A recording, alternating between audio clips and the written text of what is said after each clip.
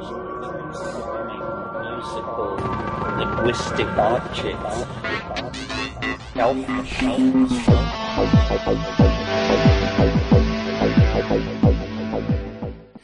Greetings from Cyberdelic Space. This is Lorenzo, and I'm your host here in the Psychedelic Salon.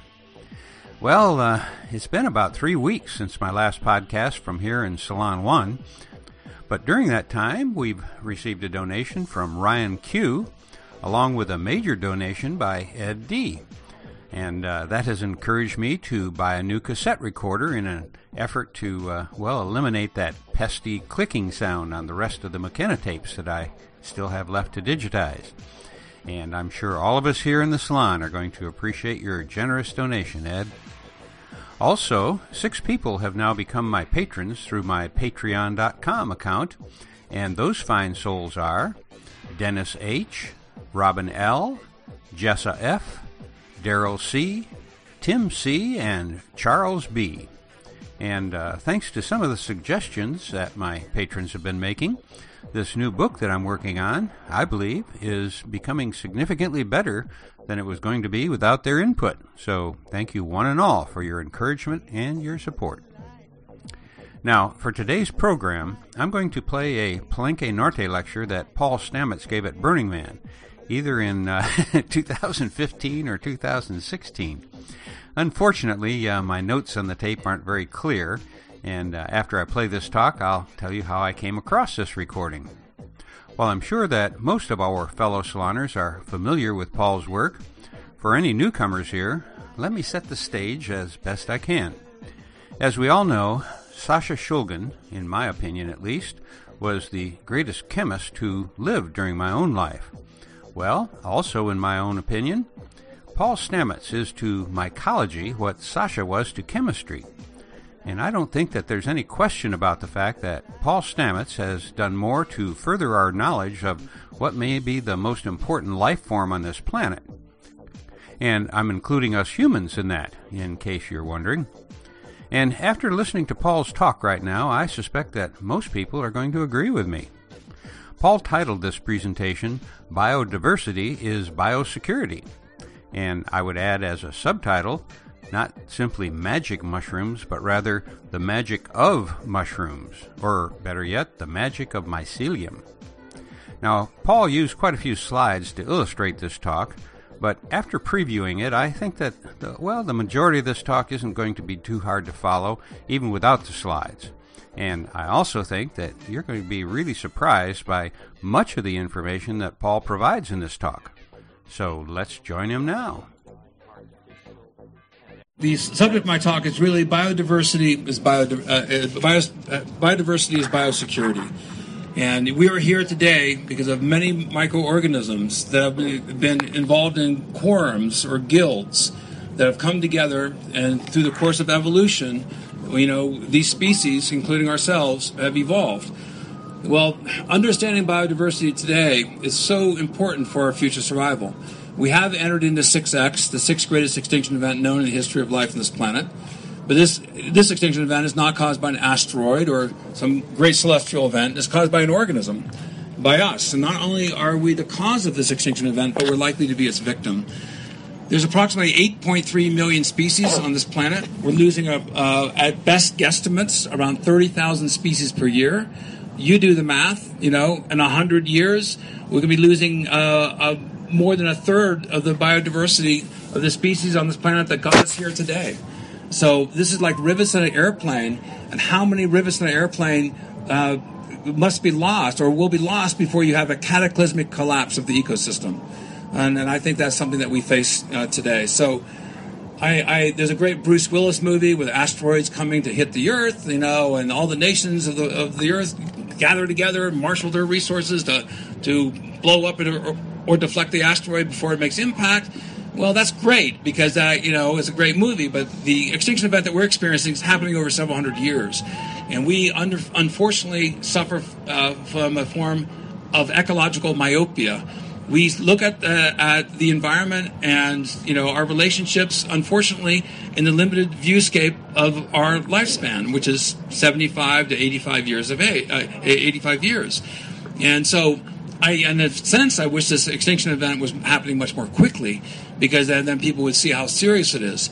But because of our politicians, because of the economic interests that govern the world right now, the short traders, the millisecond trading on Wall Street, the grab for money, money is power, and unfortunately it is disempowering a lot of the voices on this planet that need to be heard, and a lot of these technologies that need to be brought to the forefront. So I hope this is the beginning of a mycological revolution.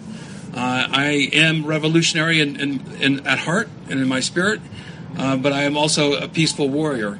So we have to be able to bring this new knowledge to the forefront in a peaceful and deliberate fashion, but I also believe it has to be sustainable. And so in our economic system, it has to be economically sustainable, which means it has to be profitable in order to be delivered to the market. Because everyone who's idealistic, myself included, I'm 60 years of age, I turned 60, a few weeks ago, and my idealism has been tempered by the reality that if you cannot make it economically practicable, then it's not going to be ecologically sustainable. So that's the harsh reality that we face. We can't live in a utopian avatar-like environment without having some, very important considerations as to the economics. So I am happy that the AAAS, the American Association of Advancement of Science, appointed me as an invention ambassador. This is the most prestigious scientific organization in the world. I was frankly shocked. I thought it was spam. I got this email. I got this email, and I've been working on a chapter for a new book I'm writing on how to survive 6X.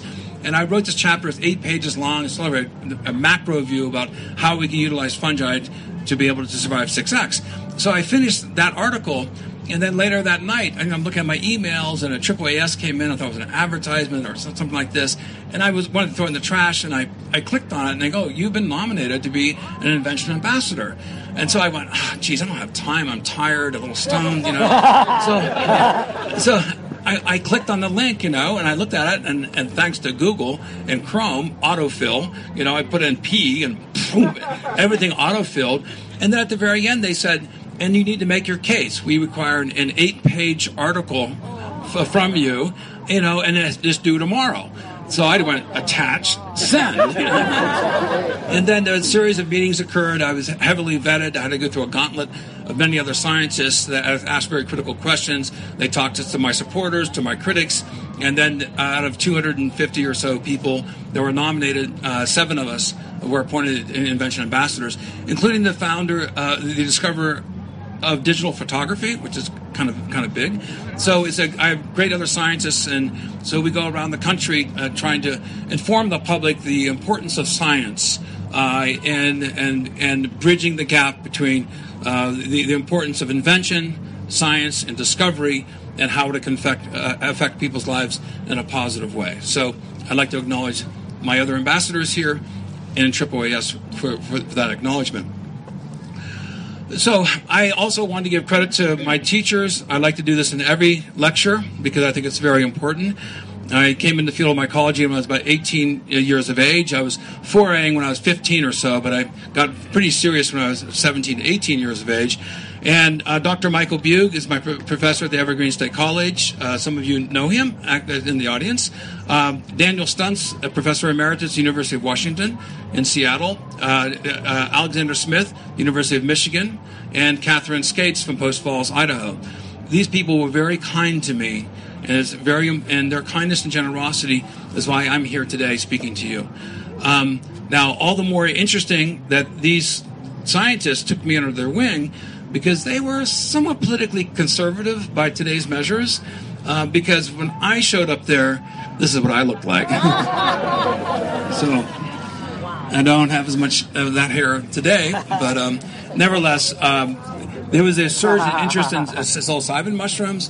I started looking for them. I taxonomically studied that group.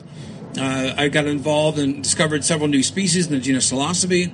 I think I have four psilocybin species that I've named so far that were new to science at the time.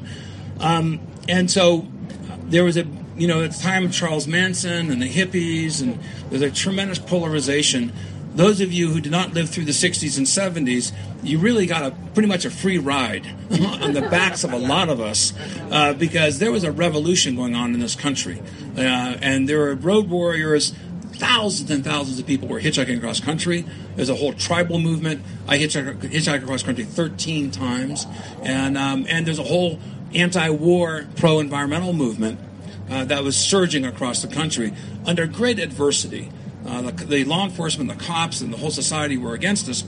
So when I showed up looking like this, saying, I'm interested in doing the taxonomy of psilocybin mushrooms, they said, sure you are. So, anyhow. But I want to give credit where credit is due. I don't know if we can alter this screen just a little bit here. I make my slides a little tight. But here is a Golgi monkey.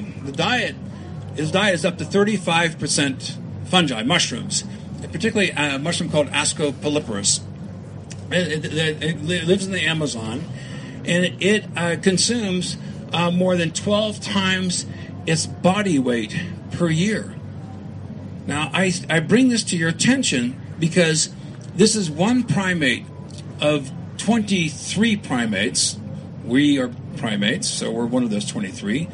That has, from an evolutionary point of view, figured out which mushrooms are edible, which ones are poisonous. Now think of that. If there's 23 primates out there, including one that eats more than 12 times its body weight in fungi, that speaks to a long ancestral knowledge of the understanding of forest fungi. We were all forest people. For millions of years, we live in intimate contact with the forest ecosystem. 12,000, 10,000 years ago, agriculture was invented and deforestation began as we started cutting down the woods to plant, vegetables, etc. And that deforestation, unfortunately, has accelerated, and now we're well past the tipping point. And the deforestation now, I think, is one of the primary causes of many of the problems that we face today. So I bring this up because a good dear friend of mine, Terence McKenna, and many of you knew Terence and know of Terence's work. Terence and I became very good friends the last 5 years of his life. And if Terence was sitting here right now, I tell him the same thing. Terence, 95% of the stuff that you say is total bullshit, but you say it so well, So Terence had greatest command of the English language of anyone that I've ever met, and he was extremely persuasive and fun and entertaining to listen to. But as one critic said, and I do agree with this critic, if 5% of what Terence said is true, then his contribution, cannot be denied. And one of the things that Terence presented was the stoned ape hypothesis. He calls it a stoned ape theory. I call it a hypothesis because we don't have enough facts to make it a theory. But the stoned ape hypothesis postulates, and first by Roland Fisher in 1970, first published this, that under the influence of psilocybin, your ability to see and hear is substantially improved. And he did this in lab tests, basically. And Terence postulated that, and I think he had it wrong, because he said after the last ice age, as our ancestors, were tracking ungulates across the prairie. Well, if you're a hunter, some people are hunters in this audience, I'm sure. What do you look for? You look for tracks, footprints. You look for scat. You look for poop. So, in the savanna areas of Africa, as you are looking and trying to track animals, you would end up finding manure, dung, and these large mushrooms, Psilocybe cubensis, would be growing out of the dung. This is from elephant dung. So lots of ungulates and other animals like elephants are breeding grounds for Psilocybe cubensis. So you're hungry, you're with your clan, you're tracking animals, you can't find them. You find these big bodacious mushrooms. You're hungry. The majority of primates are grub eaters. They actually go after grub larvae and they eat them as a source of protein. So looking into the dung for grub and encountering psilocybes, I think it's something that would happen. And I wanted to present to you the concept. This has probably happened for millions of years, hundreds of thousands of times. Imagine your clan, you're going across the prairies, you're hungry, you all would share in eating these mushrooms coming from the dung, you're catapulted into this incredible experience, fractal geometry for the first time in your life. You know, you're bonding, you're laughing, you know, you're hugging. You have this spiritual experience that brings the clan together. Well, happens, and because of epigenesis, that is going to have a selective expression on your genes, and your gene expressions are going to be influenced by those experiences repetitively, hundreds of thousands of times. And so I think that the stoned ape hypothesis has good merit.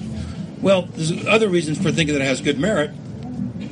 An article came out just about a year and a half ago on the effects of psilocybin causing neurogenesis. Well, creating new neurons. And in conclusion of the article, it says the psilocybin induced the extinction of a conditioned fear response to life-threatening events. And then Roland Griffin at Johns Hopkins has published a number of articles, one on the mystical type experience occasioned by the use of psilocybin. Well, let's take those two facts, now substantiated by science, that you can lose fear conditioning from life-threatening events, and you can have a mystical experience. Well, so I put this together because I had this epiphany this morning. I said, well, that means then that psilocybin induces courage and kindness. Now think of that.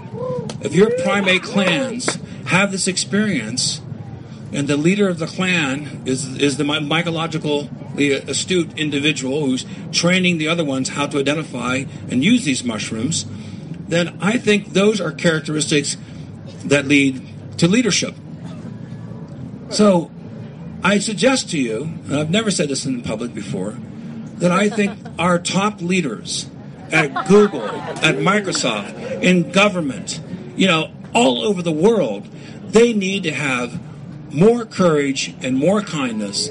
Therefore, I would encourage all the leaders of the world to engage in psilocybin.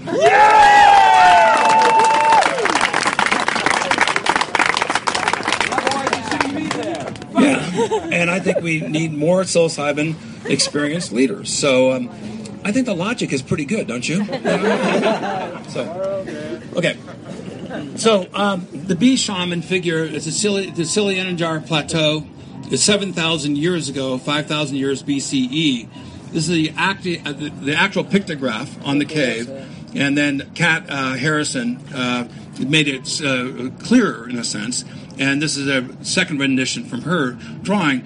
But in the northern Algeria, the Silianajar Plateau was translated as the Plateau of Running Rivers. Now, because of the Sahara Desert, this has been deforested, of course, and these mushrooms are. There's only been one case of these mushrooms, psilocybe maryi, that's been found in this location or near this location.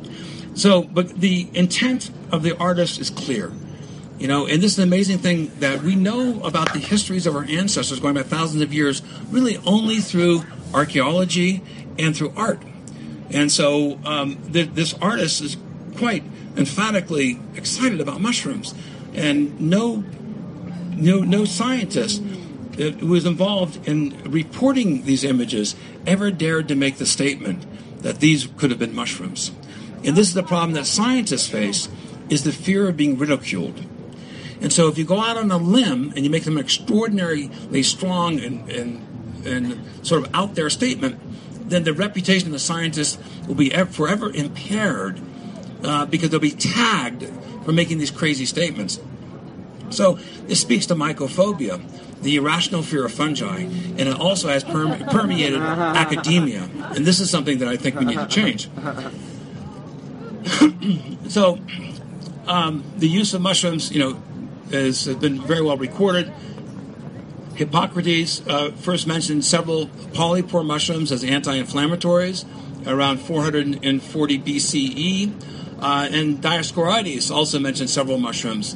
Some of you know about the agarikon mushroom that we focused a lot of our research on. And Dioscorides was one of the first physicians who mentioned that also about 40 and 55 BCE in the first Materia Medica, the first pharmacopoeia that was recorded on the use of plants and mushrooms for medicinal purposes.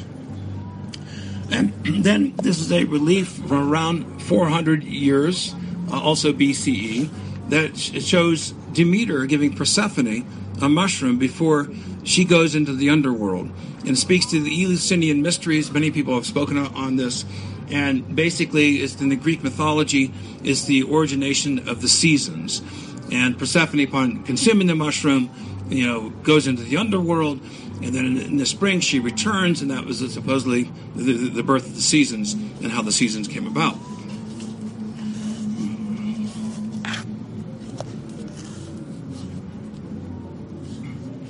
I'm a mushroom person, and it's really dry here.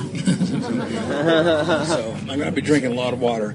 So this is where my wife Dusty and I spend a lot of time in the old growth forest of Washington State. That's where we live. And the old growth forest is a library to us of strains. And when you look at the number of species of fungi, about 1.5 million species of fungi in the genome of 8.3 million total species on the planet.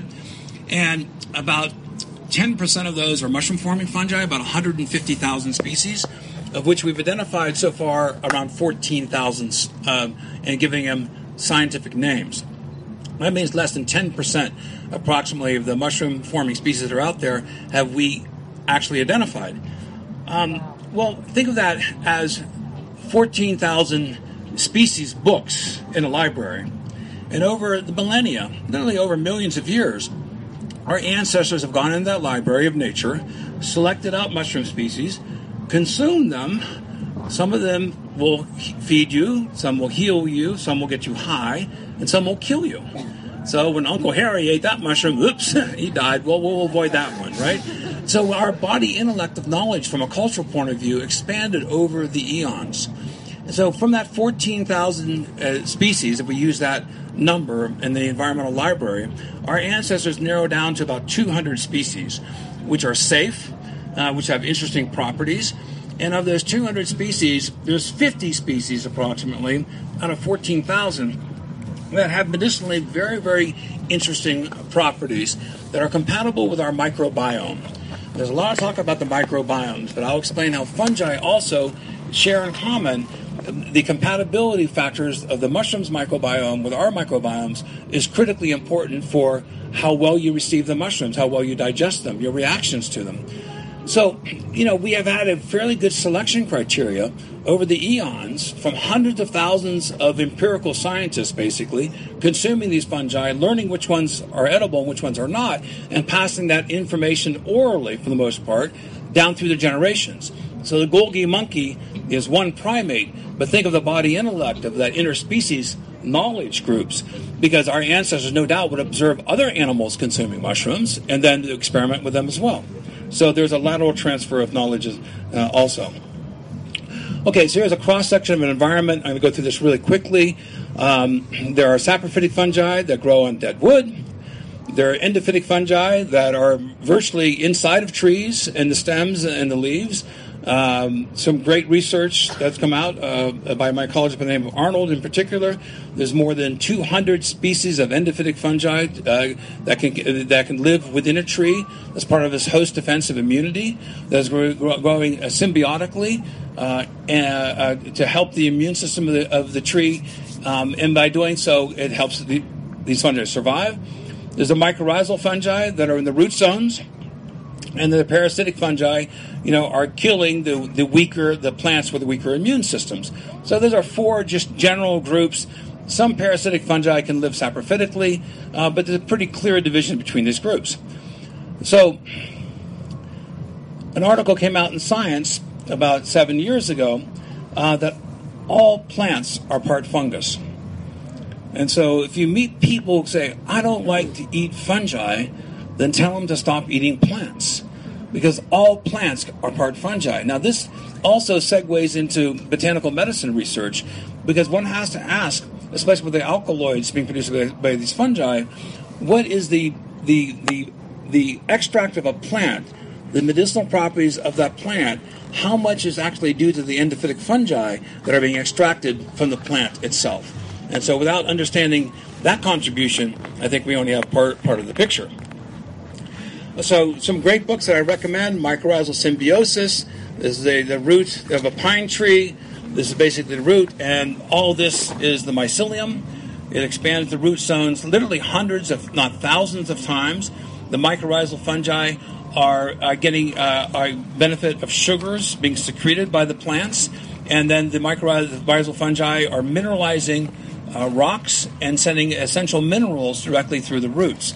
So it's a bidirectional cooperative relationship where the fungi are being rewarded with sugars and whenever they're contributing minerals.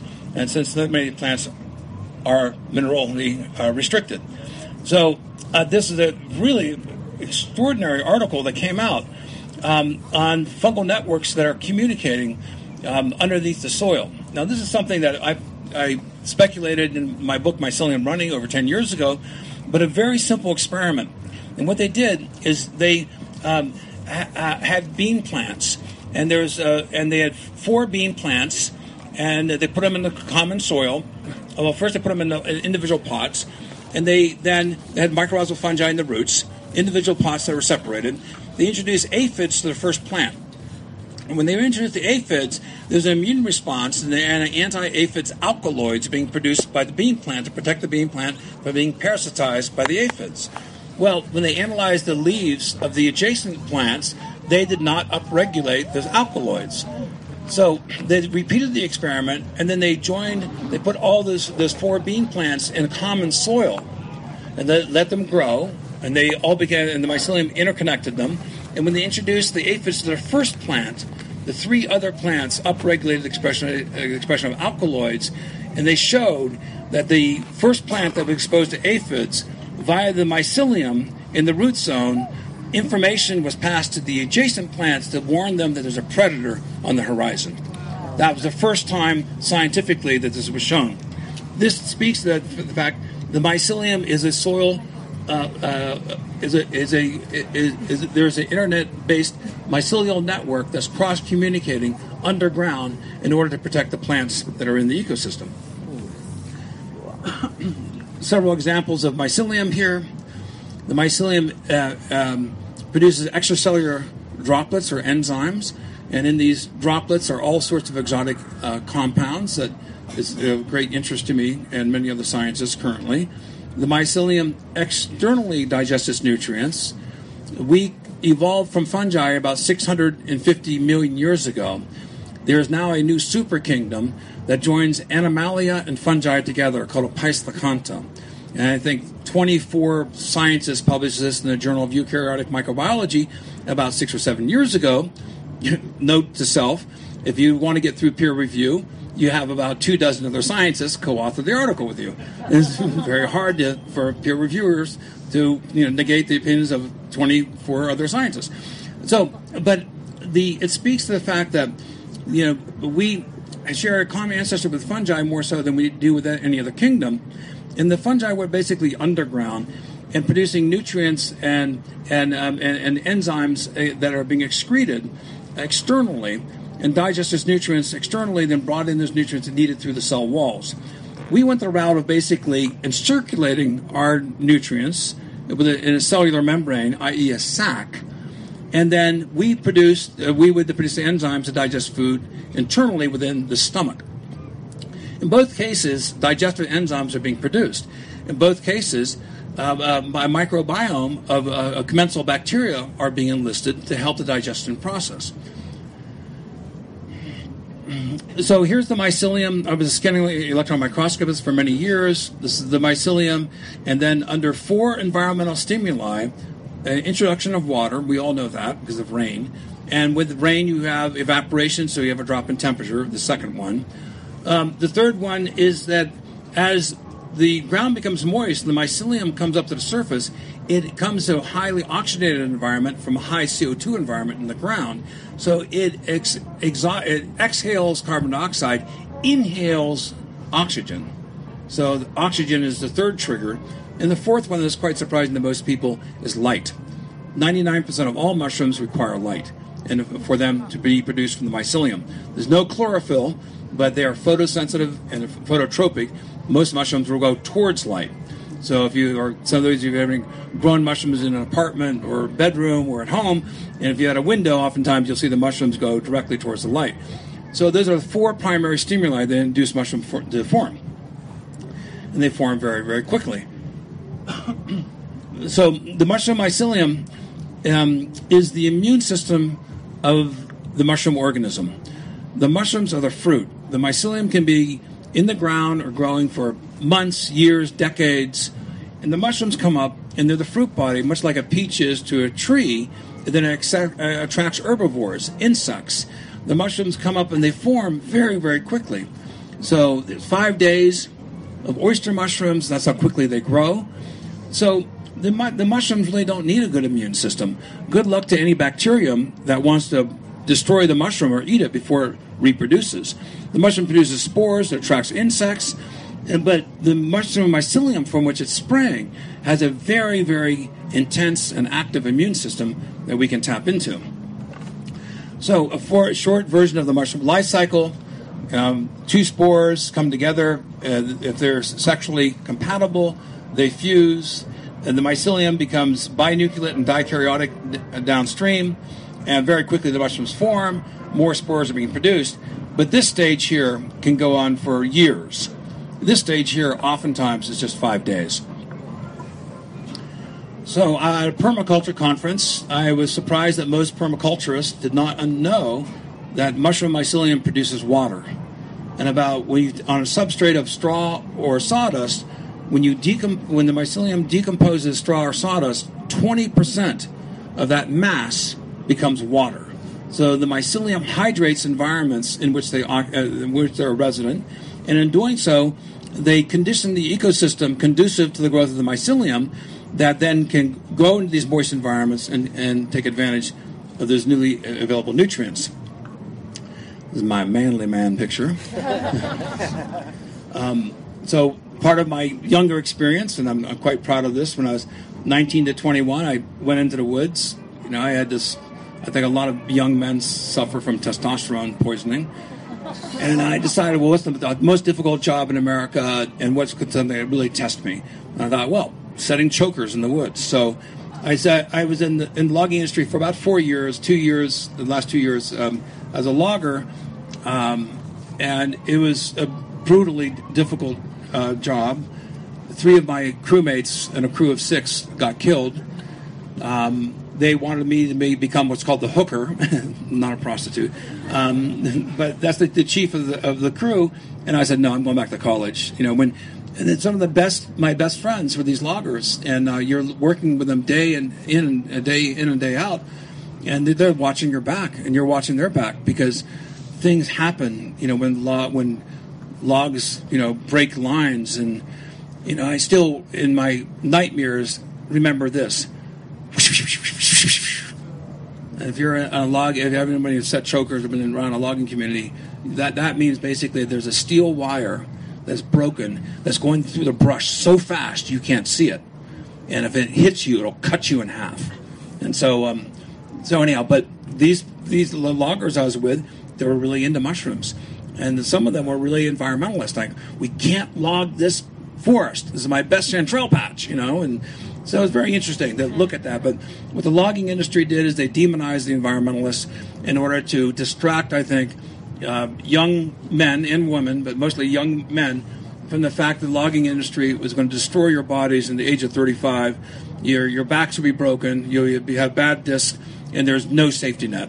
So they distracted the young loggers from demonizing the environmentalists as that is your enemy, when in fact the logging industry, was exploiting young people's bodies and damaging them for life, and then leaving them and for younger people.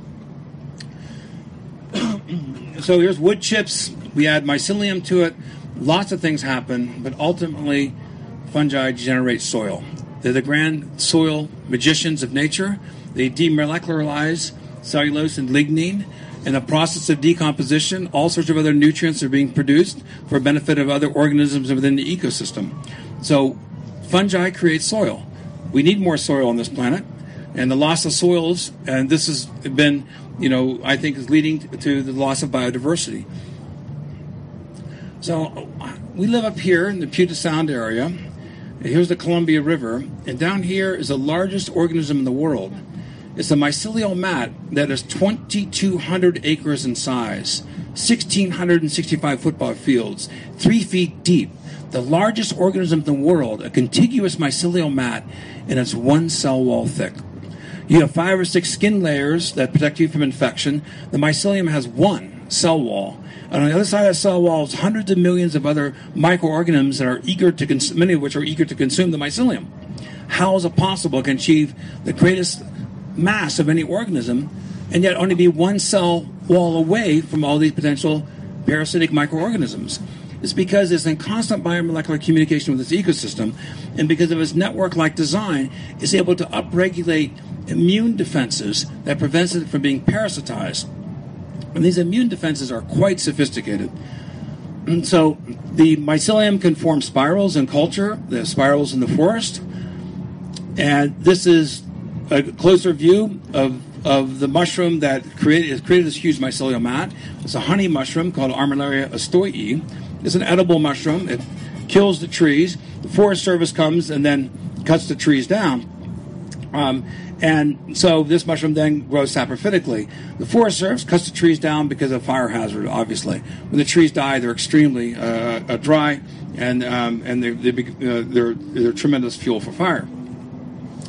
So now looking at the influence of mycorrhizal species, this is from Mike Amaranthus, a friend of mine. This is a fir tree without mycorrhizae, with mycorrhizae, without mycorrhizae, with mycorrhizae. This is very well established that plants benefit from the mycorrhizal fungi. In fact, it's difficult to buy any soil now from any nursery that does not have mycorrhizae in it. So we purchased some land on Cortes Island, and I've written a number of patents. One of my patents I licensed for a large amount of money. And then George Bush got reelected, and so I bought land in Canada. That seemed like a good idea. And so we bought 160 acres in Canada, and we planted 33,000 trees, and they were being sold by these loggers. They had 6 other bids for the property. I came in there and said, listen, I'll take over the planting, leave the roads. All you have to do is flip the paper, no conditions. And everybody else had all these conditions on their bids.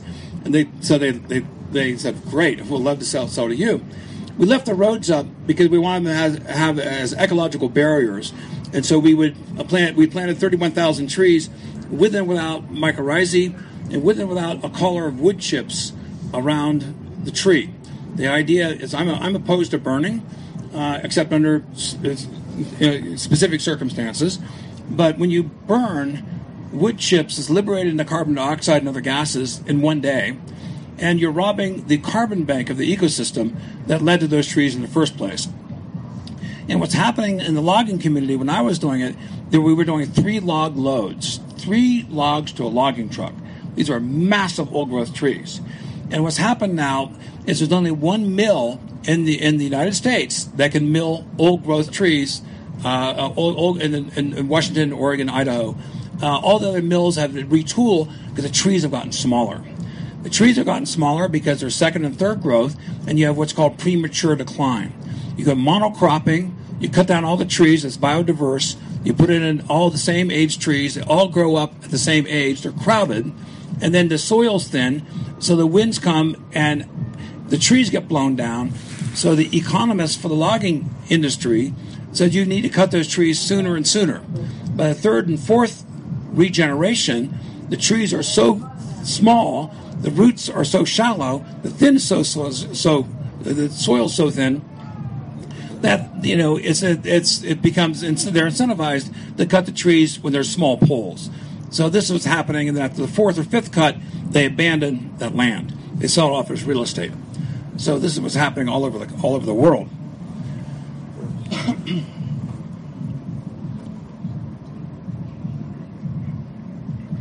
So here's 2 of our Douglas fir trees. This is the Douglas fir tree without wood chips and a collar of wood chips.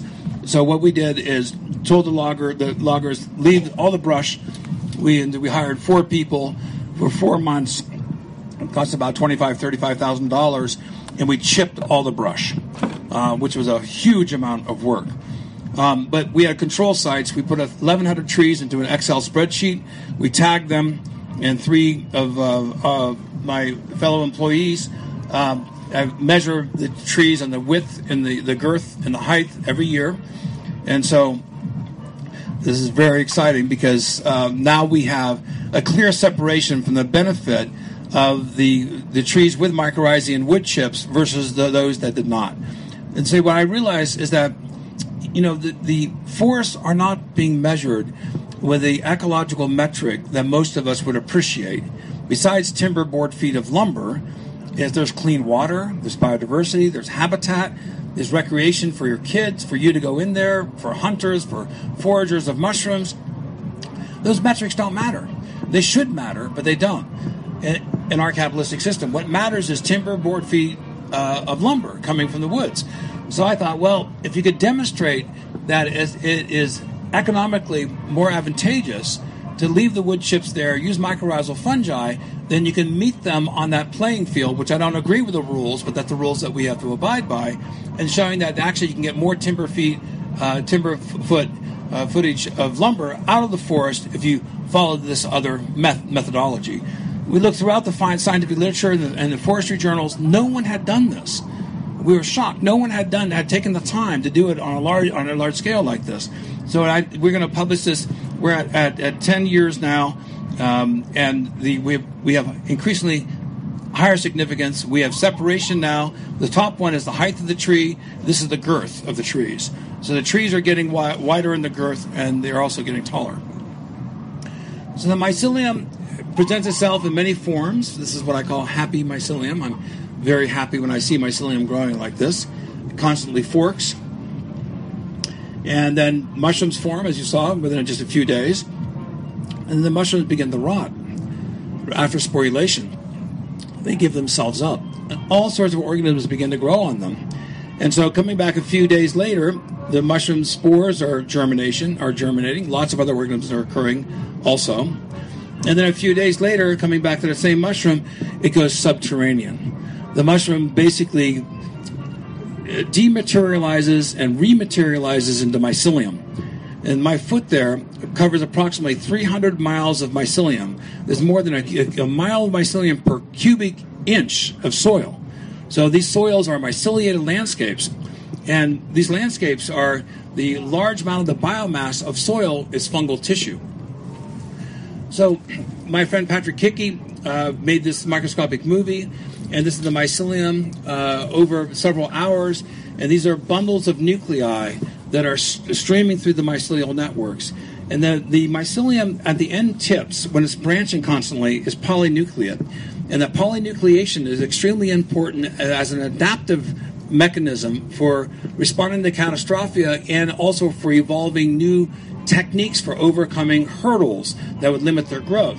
So think of it like in the width of my arms, there can be literally tens of millions of end branchings of mycelium. And the older mycelium in the interior may only have 2 nuclei per cell, but the tips can have hundreds of nuclei per cell. Well, think of those as little scientific communities all doing experiments. And if there's a new exotic chemical, a toxin, a new piece of wood, a piece of plastic, and the mycelium is hungry, if those nuclei then code for a new genetic sequence and expresses a new enzyme that can decompose this foreign material, what happens is the information, the mycelium surges because it can digest this new food, and then the information back channels to the mycelium. So these become self-educating membranes. And this gives them incredible adaptive properties that most other organisms don't have, cannot achieve. So here's a fantastic experiment that the Japanese did, which I love. And this is, the Japanese decided, because of a slime mold has this very interesting properties of navigation, they decided, well, let's see if a slime mold could redesign the Japanese subway system. So this is Tokyo, and this is a slime mold, and these are the satellites around satellite cities around Tokyo. And then after 5 hours, it's growing. After 11 hours, it's growing in each of these points, is in their city with an oat flake there. And there's all sorts of random exploratory branches from the mycelium here. At 11 hours, at 26 hours, it shuts down all the non-essential pathways and redesigned the Tokyo subway system in a more efficient manner than it's designed today. And moreover, when mathematicians looked at solving this problem, the slime mold achieved near optimization of being able to connect the sub-cities around Tokyo in a more efficient manner than the modern engineers had been able to do. Well, I mean, I look at this and I say, of course, after hundreds of millions of years of evolution, conservation of resources, efficiencies rewarded through natural selection, that of course the mycelium would find the most proximate, and the most efficient way of being able to absorb nutrients. But this, I think, if you have an engineering problem, maybe you should consult a slime mold. Maybe this is a good thing to do. So now I'm going to wax poetic, but I increasingly feel more and more confident about the mycelial archetype. These are brain neurons. The organization of the computer internet, represented here, also conforms to the same archetype shared by that of the mycelium. When you go and looking at dark matter, this is the deep field view from the Hubble telescope. These are postulated as to what dark matter would look like if you could see it. It also forms to the same cobweb-like mycelial archetype. And then looking at the mycelium now, going to the furthest view of the universe, there's the strings of all the galaxies all put together. It conforms to the same archetype compared that is shared by the mycelium. I don't see these as accidents. At different orders of magnitude, nature rewards efficiency, elasticity, resilience, the ability to adapt. And I think this is just the way of the universe. I personally feel a lot better about my own mortality. We are part of the same matrix. We're part of the same molecular matrix. We will demolecularize. We will reform. Our molecules will be shared by other organisms. I think this is the way of the universe. I believe matter begets life. Life becomes single cells. Single cells become strings. Linearly, they branch. Networks and membranes form. They encounter other membranes. They either compete or cooperate.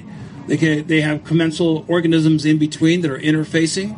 And I think this is the way of life, that we'll find other network-based organisms throughout the universe, and probably in fungal forms. So I like this. This is from the Discovery Channel, and I do a lot of fermentation with mycelium in my laboratory, and this is what it looks like. And I'm going, oh my goodness, this is what dark matter looks like also. And so it's just, these things shout out at you. I'm working with cultures and petri dishes and doing fermentation and liquid, and I look at this and I can't help, but think of these things as being, wow, this is part of a larger paradigm that we're all in which we're all inserted. So, the universe formed about 13.8 billion years ago after the Big Bang.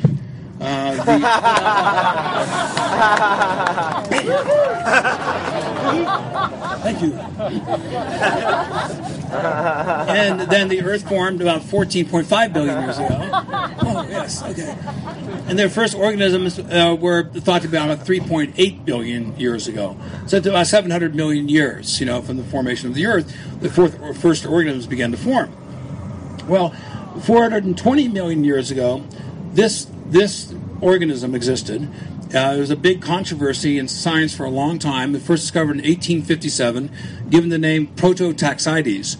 And then Dr. Kevin Boyce in the Journal of Geology finally figured out through carbon dating what this organism was. And he was able to find out that Prototaxides was a giant fungus dotting across the planet.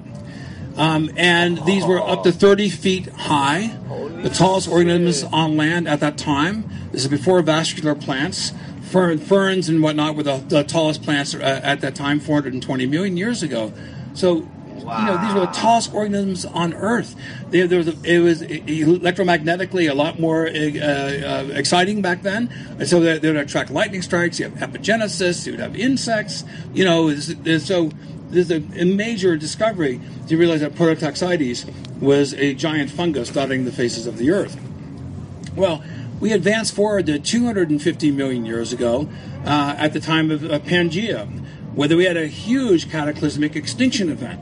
And this extinction event is not fully understood.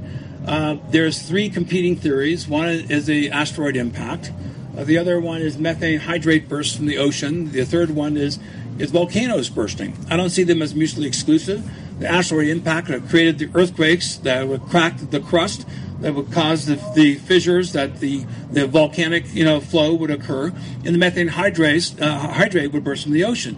In any event, different percentages are used, but approximately 90% of the species on the planet became extinct.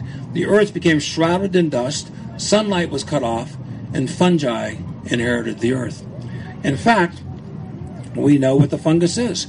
It's called Reduviosporinites, and it was this fungus gobbled up the wood debris and became the most predominant organism found in the fossil record directly after 250 million years ago, microscopically. So that's interesting. So then we go to Gondwanaland about 140 million years ago, plus or minus 20 million in that, and then we have continental drift. And then 65 million years ago, we have an asteroid impact. Now we know about this one for sure, and it struck in the Yucatan. But a repeating extinction event, huge amount of dust in the atmosphere, sunlight's cut off, and fungi re-inherit the Earth. There's a recurring lesson here, folks. When we're facing extinction events, pairing with fungi has an evolutionary advantage, and we should make use of that. So, looking at the mycelium, here is wicking up to the surface. This is called a shiro. This is a Matsutake shiro.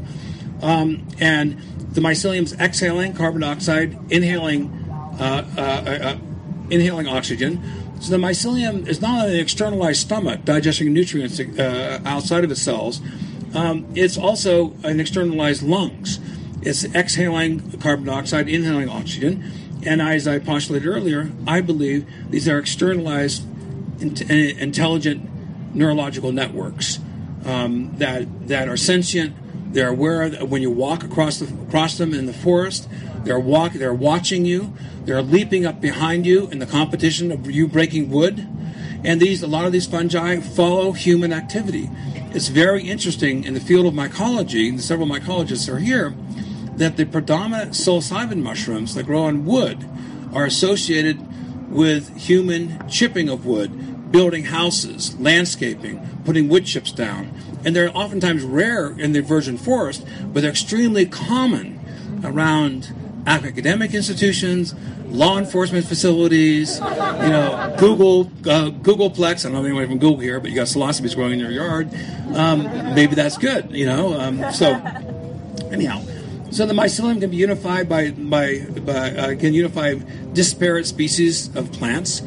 They can all be unified by one fungus. And so I believe habitats of immune systems and the mycelial networks are the cellular bridges that connect us all. So this is where I live on 20 acres on Skookum Inlet.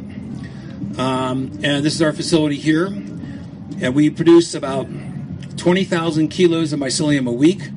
We have about 24 laminar flow benches. We now have a company of 68 employees. We have 5 facilities now. This is our facility this is where I live. And so we have this laboratory complex, about 20,000 square feet of laboratories. We grow about 700 species of fungi. Now, when I first moved on the property in 1984, I bought this 20 acres for $110,000, 400 feet of waterfront. What a deal. Now, and I got there, and I'm unpacking all my stuff, and a week after I got there, a sheriff showed up. I thought, that was awfully quick. I'm still unpacking. And everybody on this inlet was served a summons saying that you had to put in a certified, inspected septic system, or you'd be evicted off your property, and you had 2 years to do it. Well, I had cows, chickens, and pigs. I bought the small farm, 1 horse. Most of you know, cows, chickens, and pigs reproduce more than twice in the next year. And my property was identified as a point source of pollution because of the farm animals, and there's a little waterfall coming off the property. So, I had 2 years to put in a septic system. I just bought the property. I couldn't afford to put in a $25,000 new certified septic system. But instead, I put in wood chips and in the little swales that led down to the ravines to the waterfall. A year later, a fleet of government officials show up again, and they said, Paul Stamets, we have to talk to you. They could look around, they could see all my animals. They said, did you put in a septic system? And I said, no. And they said, well, this is really extraordinary. You're the only, outfall on this inlet that we see this result. You have a 2-log, 100-fold reduction of E. coli, fecal coliform E. coli coming off your property. What did you do? So I said, well, I put in these wood chips and I inoculated it with the mycelium of the garden giant mushroom. This led to an EPA grant, phase 1, $85,000. We've published now 3 articles, and we're able to show that putting the garden giant mushroom mycelium in wood chips selectively pulls out fecal coliform bacteria, E. coli specifically, and the mycelium digests and eats the E. coli as a food source. So this became the dawn of mycofiltration, and all these articles are available if you go to our website at fungi.com, and you can download these articles if you wish. We were then, prior to that, we did a test, and this is a logarithmic scale here. 10 to the first power is 10, 10 to the third power is 1,000, 10 to the sixth is 1,000,000. 100 million colonies of bacteria, of E. coli, in a milliliter of water, 1 gram of water. So this is incredibly rich. And then we did extracts of the oyster mushroom, or birch polypore, and agaricon, Fomitopsis officinalis. We did 10 different species, I just guessed, and 3 of these reduced the E. coli from more than 100 million down to 1,000 in 24 hours. I mean, a 10,000-to-1 reduction of E. coli in 24 hours from the exudates, the little droplets coming from the mycelium. So, wow, that was really exciting for us. That led us to the EPA grant that we wrote and the articles that you saw. So then we started doing something that I hypothesized that I bet you the mycelium is selecting out a microbiome of beneficial bacteria. And the mycelium would condition the microbiota of the ecosystem that be conducive to the plants that give rise to create the debris field to feed the mycelium. That these are deterministic in the downstream populations of organisms they're creating because it serves their own progeny and their own evolutionary advantage for them to survive by choosing the members that decompose them over time and how they navigate through the ecosystem. So we did next-gen sequencing here of the garden giant grown in these wood chips in Herpex lacteus. This is a polypore mushroom.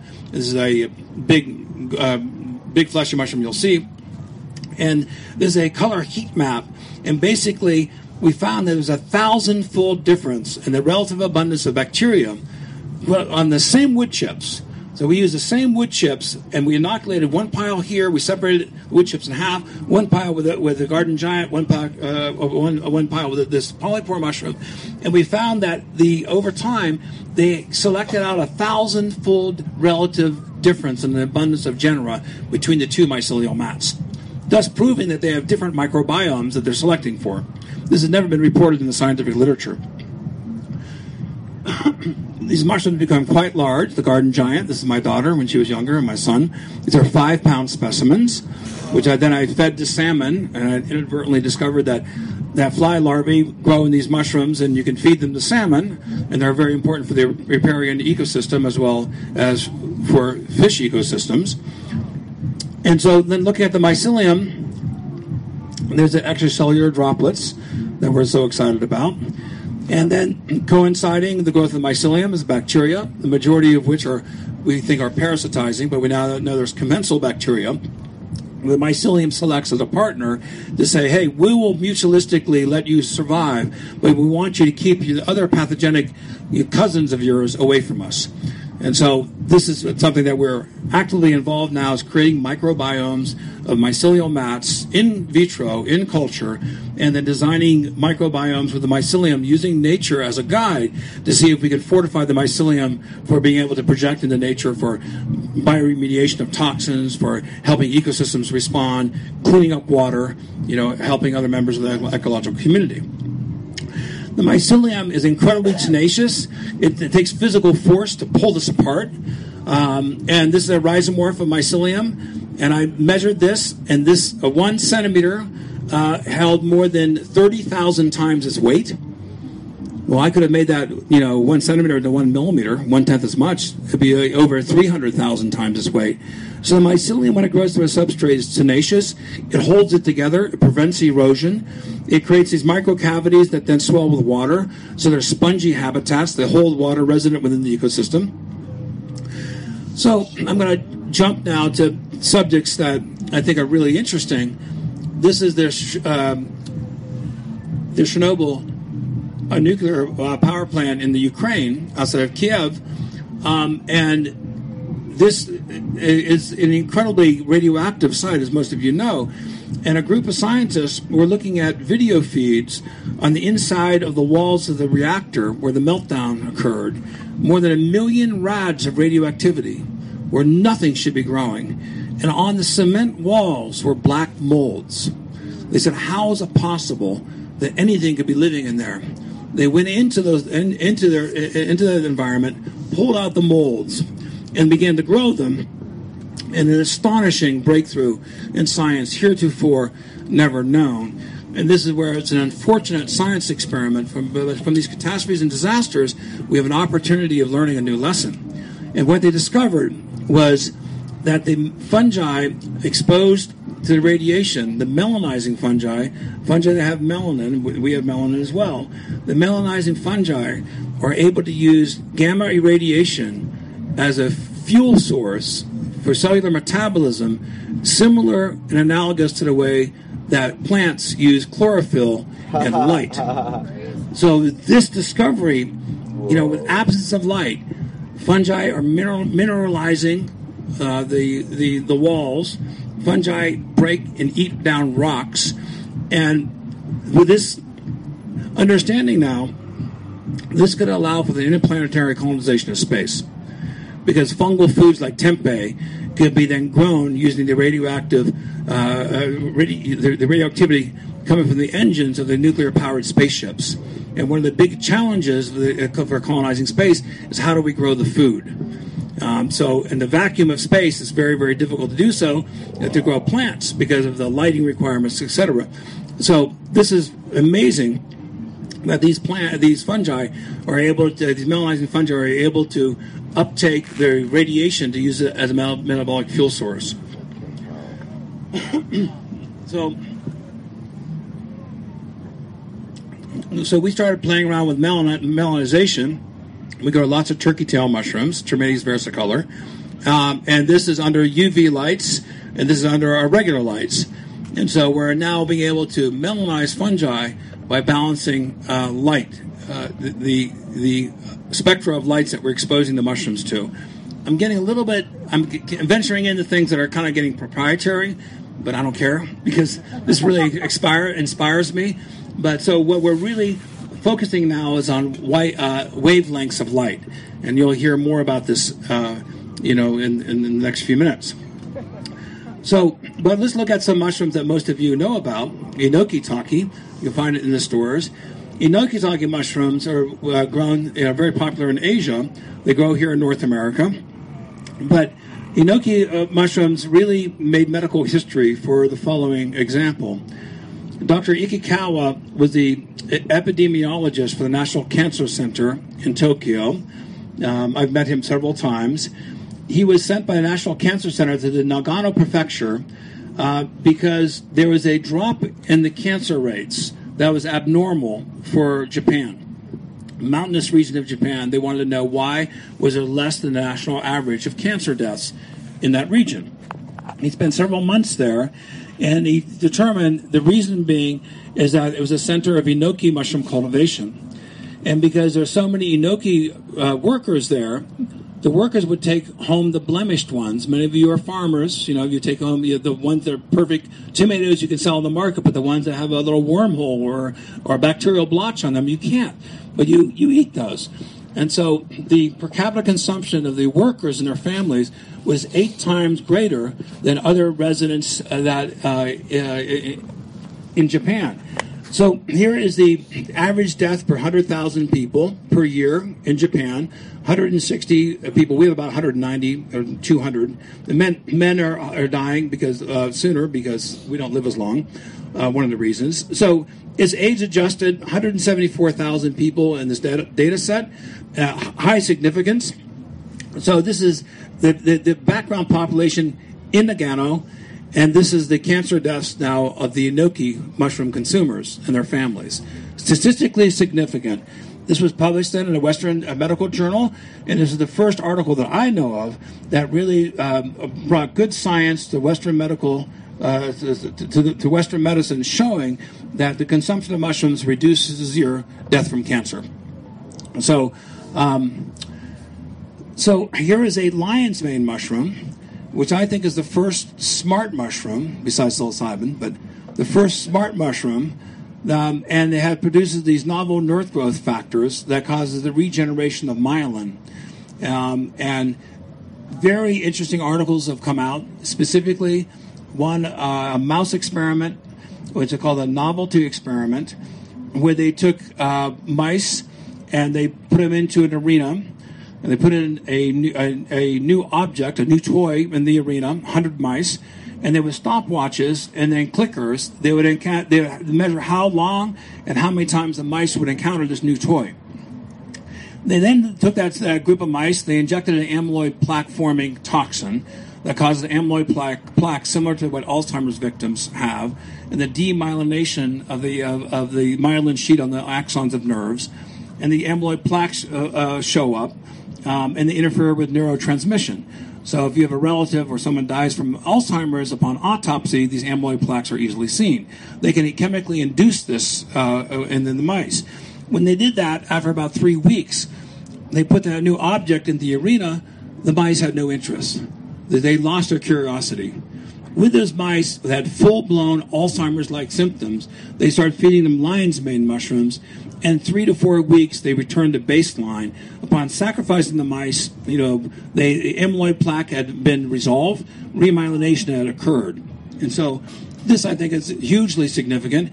There's been 2 small clinical studies in Japan on this, but as we get older, one of the greatest tragedies is our elders begin to lose their wisdom. They lose their mind, their memory. And so I think we all need to be smarter. And this is something that 4 years ago, when I was here, I suggested that the combination of lion's mane mushrooms and low doses of psilocybin, I think, could lead to neurogenesis. And this could be something that's incredibly helpful for scientists, people who really want to be at the edge of innovation. And so that's something that I know now a number of people here at Burning Man are taking low daily doses of psilocybin with lion's mane. So we'll see what happens. Okay, so here's the change in deaths between 2000 and 2008. Most of these the deaths related to breast cancer, prostate and heart disease are declining. But unfortunately, the deaths related to Alzheimer's diseases is increasing. This is particularly concerning because here's the population in the world today that's over the age of 65, and this is what it is in 2050. Wow. We have a huge aging of our population. So the next generations are going to be burdened with a lot of elders who are going to need a lot of medical attention. Okay, so we have done analysis at Emory Medical School on these compounds that causes remyelination. They're called aranacines. And we have variability in the production of aranacines, which is to be expected. This is why mycodiversity, the diversity of fungi, is very important. So we're working on that. And other species of in the genus Sericium that are like lion's mane are ones also that we're exploring. This is my brother Bill. He eats lion's mane. He's a very smart guy. So, So I'm going to get a little bit more into the science here, but this is important for people to come up the learning curve. The mycelium codes has a lot more genes that are being upregulated at the mycelial state than at the mushroom formation state. So the mycelium is coding for a lot more molecules and is much richer in potential medicinal compounds than the end stage of the process, the mushrooms, which is the fruit body. So the activity of the gene sequences being a lot more resplendent gives us a lot more opportunities for exploring for new medical molecules. Okay, so 73% of all cancer drugs have origins in natural products. We all have cancer. You know, 1 out of 4 or 5 of us in this room are going to die from cancer. So this is something that, you know, we have to take very seriously. We received a $2.2 million NIH grant for breast cancer study using turkey tail mushrooms with Bastyr Medical College and the University of Minnesota Medical School. And so we grew up the turkey tail mushrooms, and I was a co-PI. I wrote part of the grant that received the money. And then after we received the money, my co-PI said, well, where should you get the mushrooms? And I said, well, definitely get them from us. There's so many problems that can occur in this process. One of the big things that people don't know is the mycelium delaminates. And as it goes over ages, the netting loosens up. And so you can start out with something that, and by analogy, that looks like the netting of a nylon sock, and end up with something with a netting of a tennis net in the same spatial dimension. So the mycelium begins to unravel and loses integrity.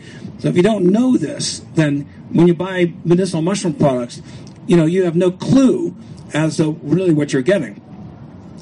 So they said you can't be a principal investigator and supplier of a conflict of interest. Choose one or the other. So I resigned and became a supplier candidate. They checked 5 other suppliers against what we were doing. We came out number 1, thankfully. So we became the sole source supplier for this breast cancer clinical study. This has now been published in a medical journal. Pre-radiation, the natural killer cell activity, post-radiation, it declines because your immune system is being impaired. And 2 to 4 weeks, we have a dose-dependent increase in the natural killer cells and cytotoxic T cells. High significance, specifically showing that T cell augmentation occurs. Natural killer cells and T cells are your 2 front lines of immune protection, causing apoptosis and destroying cancer cells. So, again, very high significance. So this was really exciting. We're involved in this research, but there was an age limit. The selection range was women from the age of 35 to I think around 55, in that range. Well, this became very important to me because my mother called me up in June of 2009, and she was very, very disturbed and shaking on the phone. And she said, Paul, I'm so worried. I need to talk to you, but you're always so busy. I went, oh, no, what's wrong? And she said, you know, she's a charismatic Christian. She has not seen a doctor since 1968. She said, my right breast is 5 times the size of my left. I have 6 angry lymph nodes to my right side. You know, she started shaking and crying. And I, you know, I was like, Mom, why didn't you tell me sooner? Well, she's a charismatic Christian. She's part of a Christian community. And they prayed for her, and they said that, you know, after the prayer, they said, well, you've been cured of cancer. Well, of course, that was not true. So I rushed her to Seattle, to the Swedish Cancer Center, and got her there. Upon the second visit, we got the worst news that anyone could imagine. The oncologist said it's the second worst case of breast cancer that the oncologist has seen in 20 years. It had metastasized across the meridian, went into her liver, went into her sternum. The tumor was erupting through her breast. And the doctor said, we can't do surgery on you. We can't do a mastectomy because you're likely to get an infection. You know, she's 83 years of age at that point in time. And we can't give you radiation therapy because, again, you can get an infection. But she said, you know, there's an interesting turkey tail clinical study going on at Bastyr Medical School. If your immune system could kick in, you might be able to fight this. So that's what my mother said. Well, my son's been telling me about that, but she would not believe, for me, she had to hear it from a doctor, right? So my mother started taking turkey tail mushrooms, and she started taking 8 capsules per day of the mycelium. She then went back to Ellensburg, Washington, where she lived. She enrolled in her Herceptin clinic, and she was on Taxol briefly, had a horrible reaction. She started taking Herceptin, a wonderful drug, and then she started taking 8 turkey tail capsules per day. And that was in 2009. In June, she began. In January of 2010, her tumors had shrunk down to the point that they were barely detectable whatsoever. And then, I think this will work. Try this. And then, so here's a message she left me. Tony, I hope this works. All right, well, so what happened was my mother is, we just celebrated her 90th birthday. She's totally cancer-free.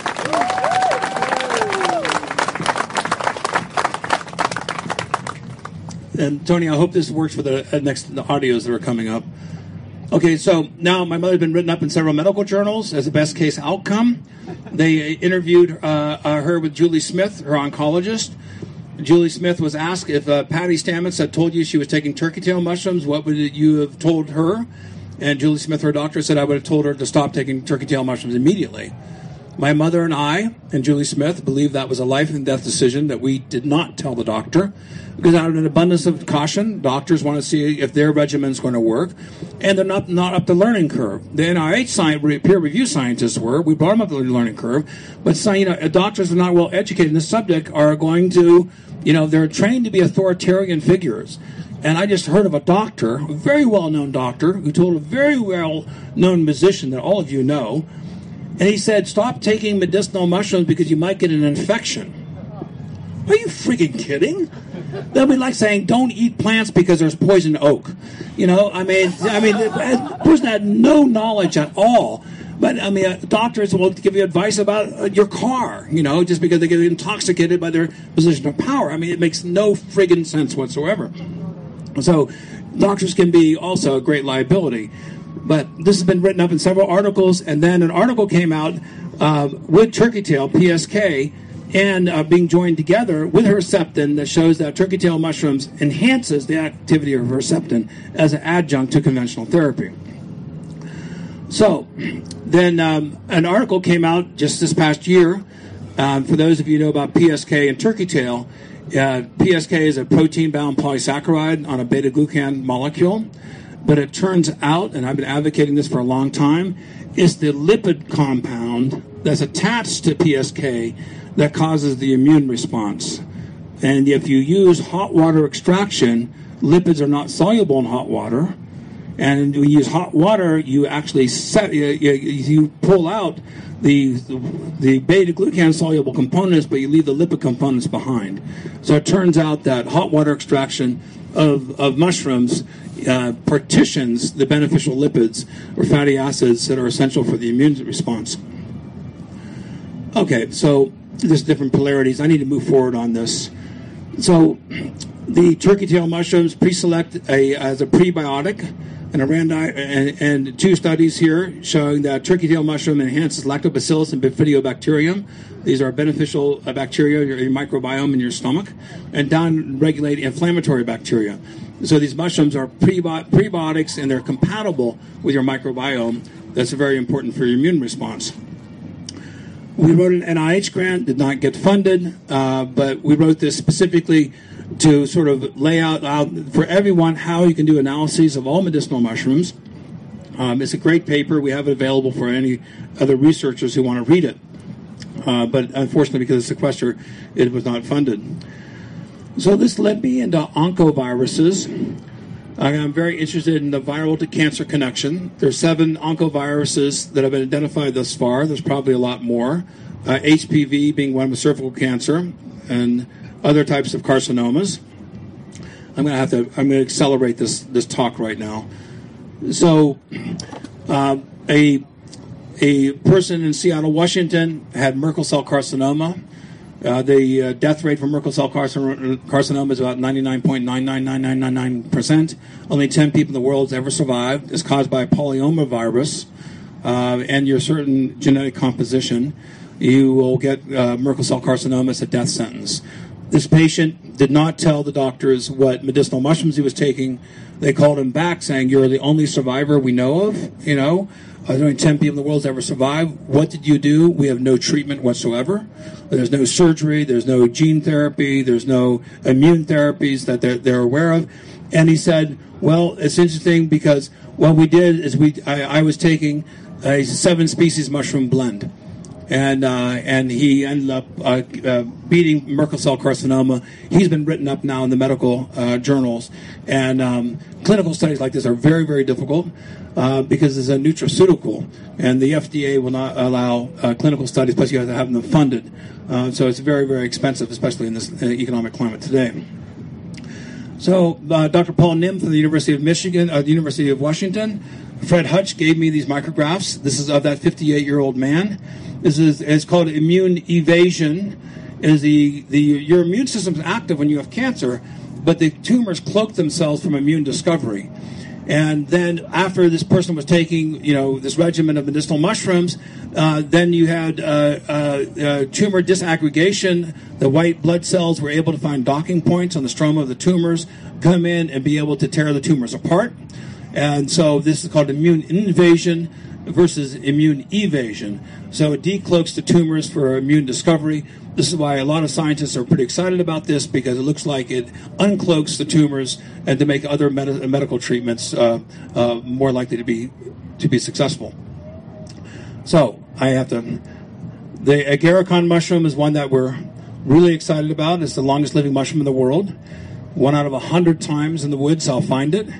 We now have 73 strains of agarikon from different regions of Washington, Oregon, Northern California, and British Columbia. And one of our adventures went up to Desolation Sound in British Columbia. We rented a motor sailor, and we went up Desolation Sound, and a National Geographic photojournalist came with us. And I got this National Nat Geo Award, and they want to do a story on agarikon. So I said, well, come out in the summertime. We'll take you up on a voyage. And the photojournalist said, well, I want to go and find an original one. I don't want you to go to a place you've already seen it before. So how likely would you find that? And I go 50-50, but I had good reasons for saying that. It's really 1 out of 100 chances, but I didn't want to dissuade them, right? It was exciting to have a Nat Geo story being written on us. So I took 10 of my friends with high-powered binoculars, and we scanned the horizon. And we looked for basically bald eagles. The agarikon grows in living snags, also dead snags, but they look like big beehives on the horizon. We looked for 4 or 5 hours, and we got a retina burn because looking at tree after tree after tree after tree, and he was getting very dissatisfied and impatient. And then our skipper said, "Well, let's go to have lunch over here, and here's a overhang rock with some pictographs by First Peoples. We don't know what they mean, but it's a good place for us to get off the boat and stretch our legs." So we motor over there, and at this shamanic site of these First Peoples, we are over there, and then bam, we see one in a tree. And actually it was attached to an upper branch. It fell. It then balanced on this branch here, and the mycelium reconnected, and then it grew 2 legs. So this is really unusual. So that was a great success. We're there. We're really excited. And Scott Franzblau, who's a friend of mine, we've become friends. He's the director of the Tuberculosis Research Institute.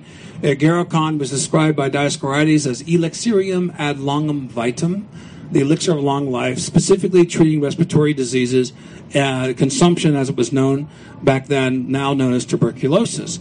So Scott knew of this ethnomycological history and knew of my research, so we connected over email, and Scott came out, being the director and funded by the Gates Foundation.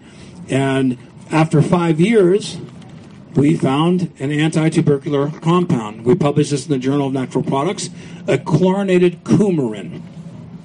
Now, these coumarins become very important.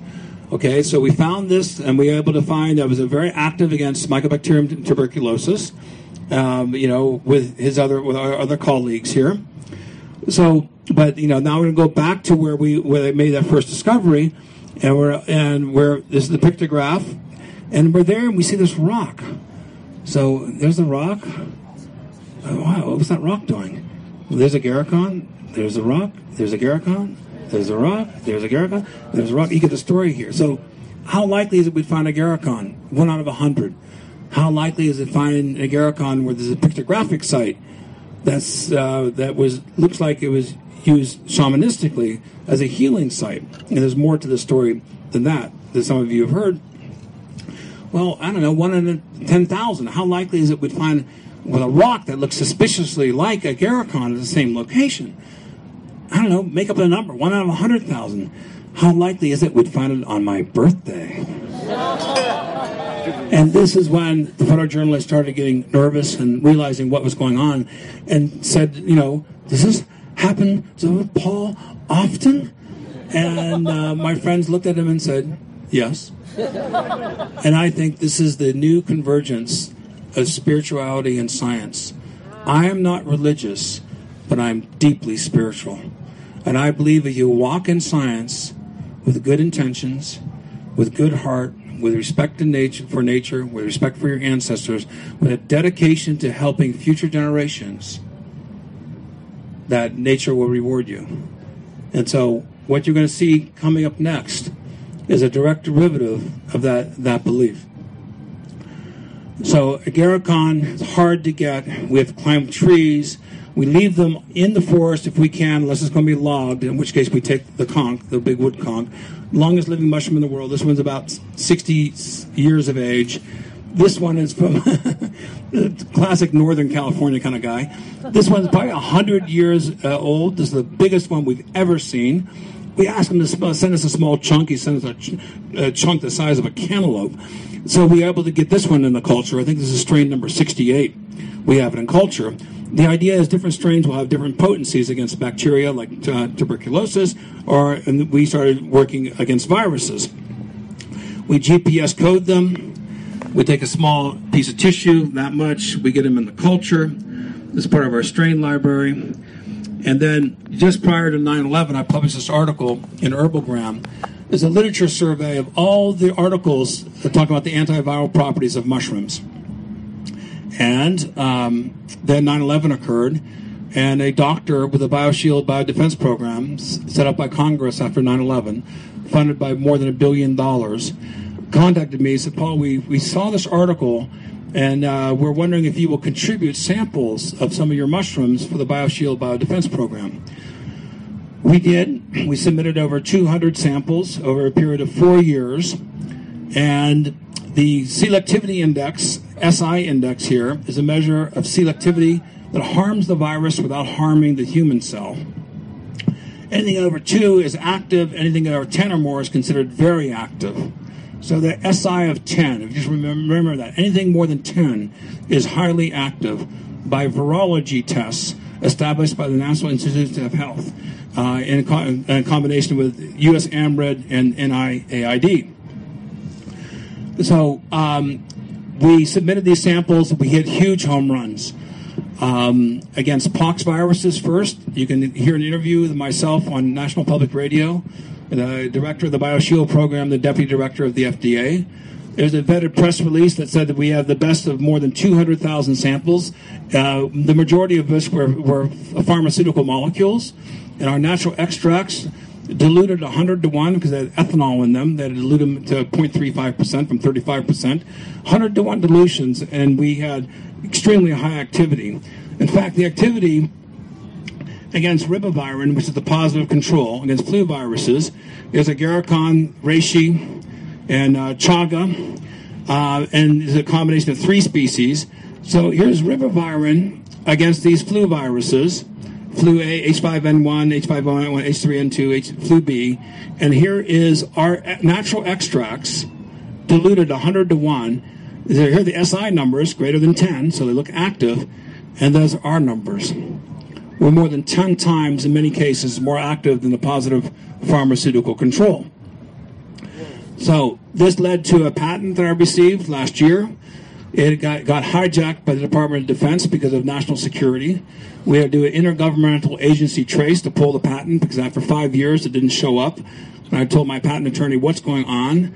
So the patent office says national security pulled it out of the patent office for the same reason that you can't write a patent on a nuclear weapon. You know, the government can take it. So we had to do intergovernmental trace. We brought it back into the patent examination. We got these ridiculous declines. We had to do an appeal, and 10 examiners, unanimity of opinion, approved this patent after about 10 years. A group of Russians at the Vector Institute, which is like our Fort Detrick in Russia, also found 8 years later what I had discovered earlier, that agarikon mushrooms were highly active against viruses. And then part of my research, another article came out showing from Vector showing that highly active against flu viruses. So we are in an age of viral storms. We'll have a convergence of more than one pathogenic virus. This is what's very scary that's happening out there right now. And as it turns out, this article just came out in the past few months, and it turns out that blue light on mycelium produces shikimic acid, which is currently coming from the star anise that makes Tamiflu. But star anise can only be grown once a year in the Middle East primarily, and has incredibly toxic to make the compounds that lead to Tamiflu. And it turns out that blue light specifically upregulates the production of shikimic acid, and we can grow the mycelium 24/7 under blue light conditions. So okay, blue light is coming back into my mindscape here. So I got really excited about this. Well, maybe this explains why our mushrooms were active against H5N1 and influenza viruses.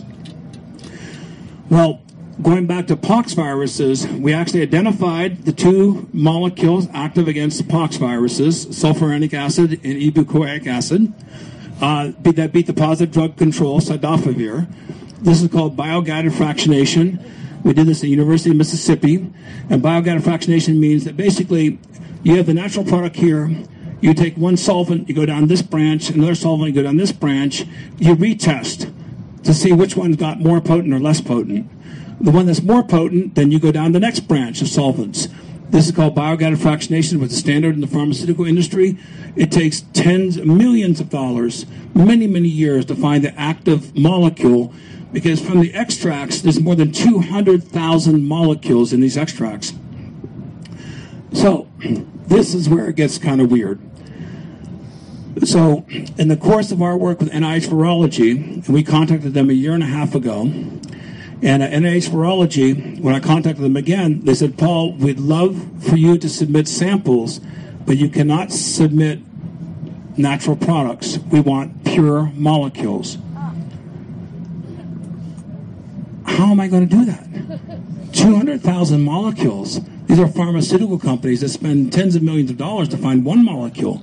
I don't have the resources. So I guessed. Truly, I guessed. 200,000 molecules, I chose 20 molecules. And there's a good reason why I chose those molecules. As you'll see, from one point of view, it's kind of abstract. But we submitted the molecules, and our molecules then beat the pure positive drug controls in NIH Virology of these positive drugs against flu, herpes, norovirus, hepatitis, pox, Ebola, and I just received this in the past 2 weeks, and this is against HPV. This is the direct report from NIH Virology, which the screen doesn't show it here.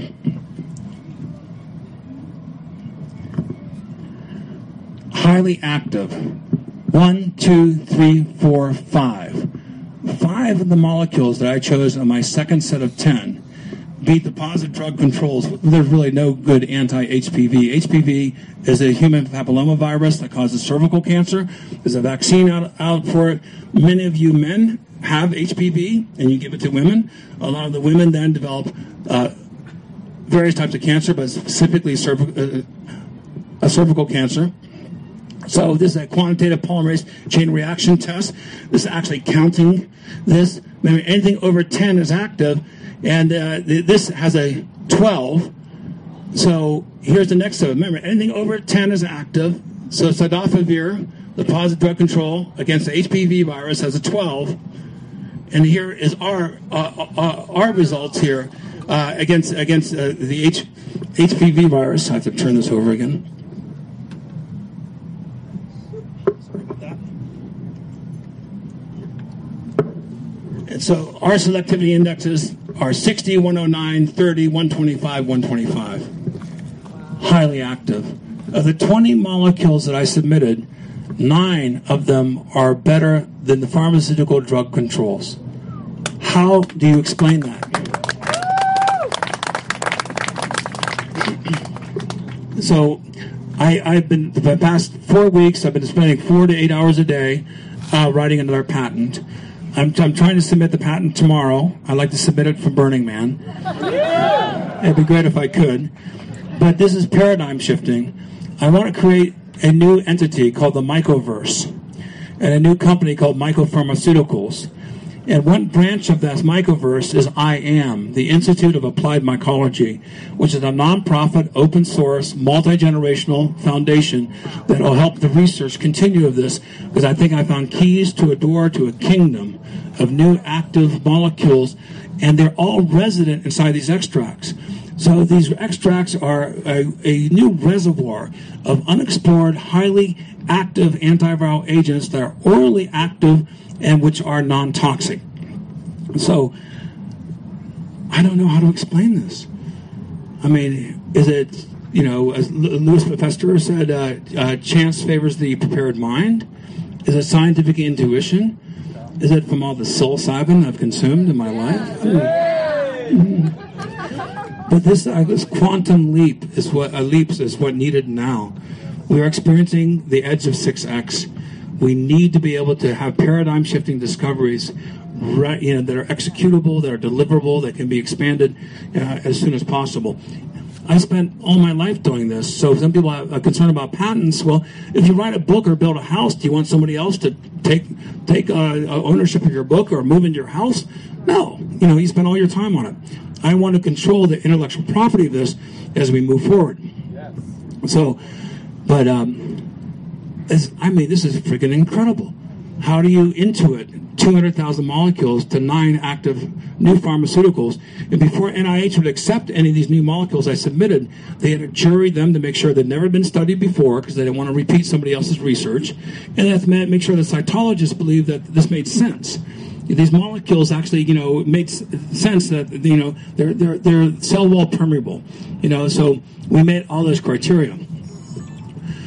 Okay, so I want to finish on another epiphany that's occurred. This goes back to deforestation, which is what I'm talking about, all these forest fungi. And 70% of our soils are composed of microbial mass, of which 40% of the mass is fungal.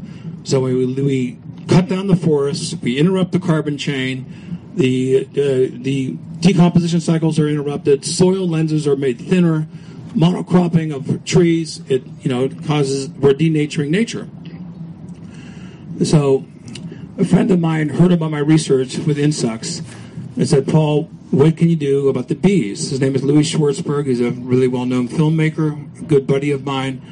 And the colony collapse disorder, the bees abandon the nest, and they just don't come back. And the worker bees the foraging bees, when you see bees on flowers, it's the last days of their lives. The average lifespan is between of the foraging bees between 2 and 17 days. The average lifespan is 8.8 days because of neonicotinoids, glyphosates, because of pesticides and insecticides. That 8.8 average has been reduced to 4 days. And when the bees don't come back, the nurse bees, which are newly hatched bees, are taking care of the brood, they end up being prematurely recruited to become foraging bees, so they leave the brood behind to go get pollen, because they don't have enough pollen coming back to make honey to feed the brood. So it's a doubling down. So what I'm going to show you next now, and I'm telling you, I hope this is going to work. Okay, this is this is showing on hundreds of PBS stations this week, so you're getting kind of an advanced copy of it. It showed on Oregon Public Television about 4 or 5 days ago. So we're going to watch a little movie. It's 5 minutes long, but it talks about our research with bees, because I had this idea that, wow, if my extracts are antiviral and the mites are the big problem injecting viruses into bees, what if our mushroom extracts that are helpful in reducing viruses in humans could be helpful in reducing viruses in bees? So I went to several universities, then I went to Washington State University, and they said, Paul, don't go anywhere else. This is too cool of an idea. So Dr. Steve Shepard, you'll meet here. He is the chief scientist. Been studying bees for 45 years, as long as I've been studying fungi. And so here's a 5-minute movie on PBS is showing all over the country in the next few days.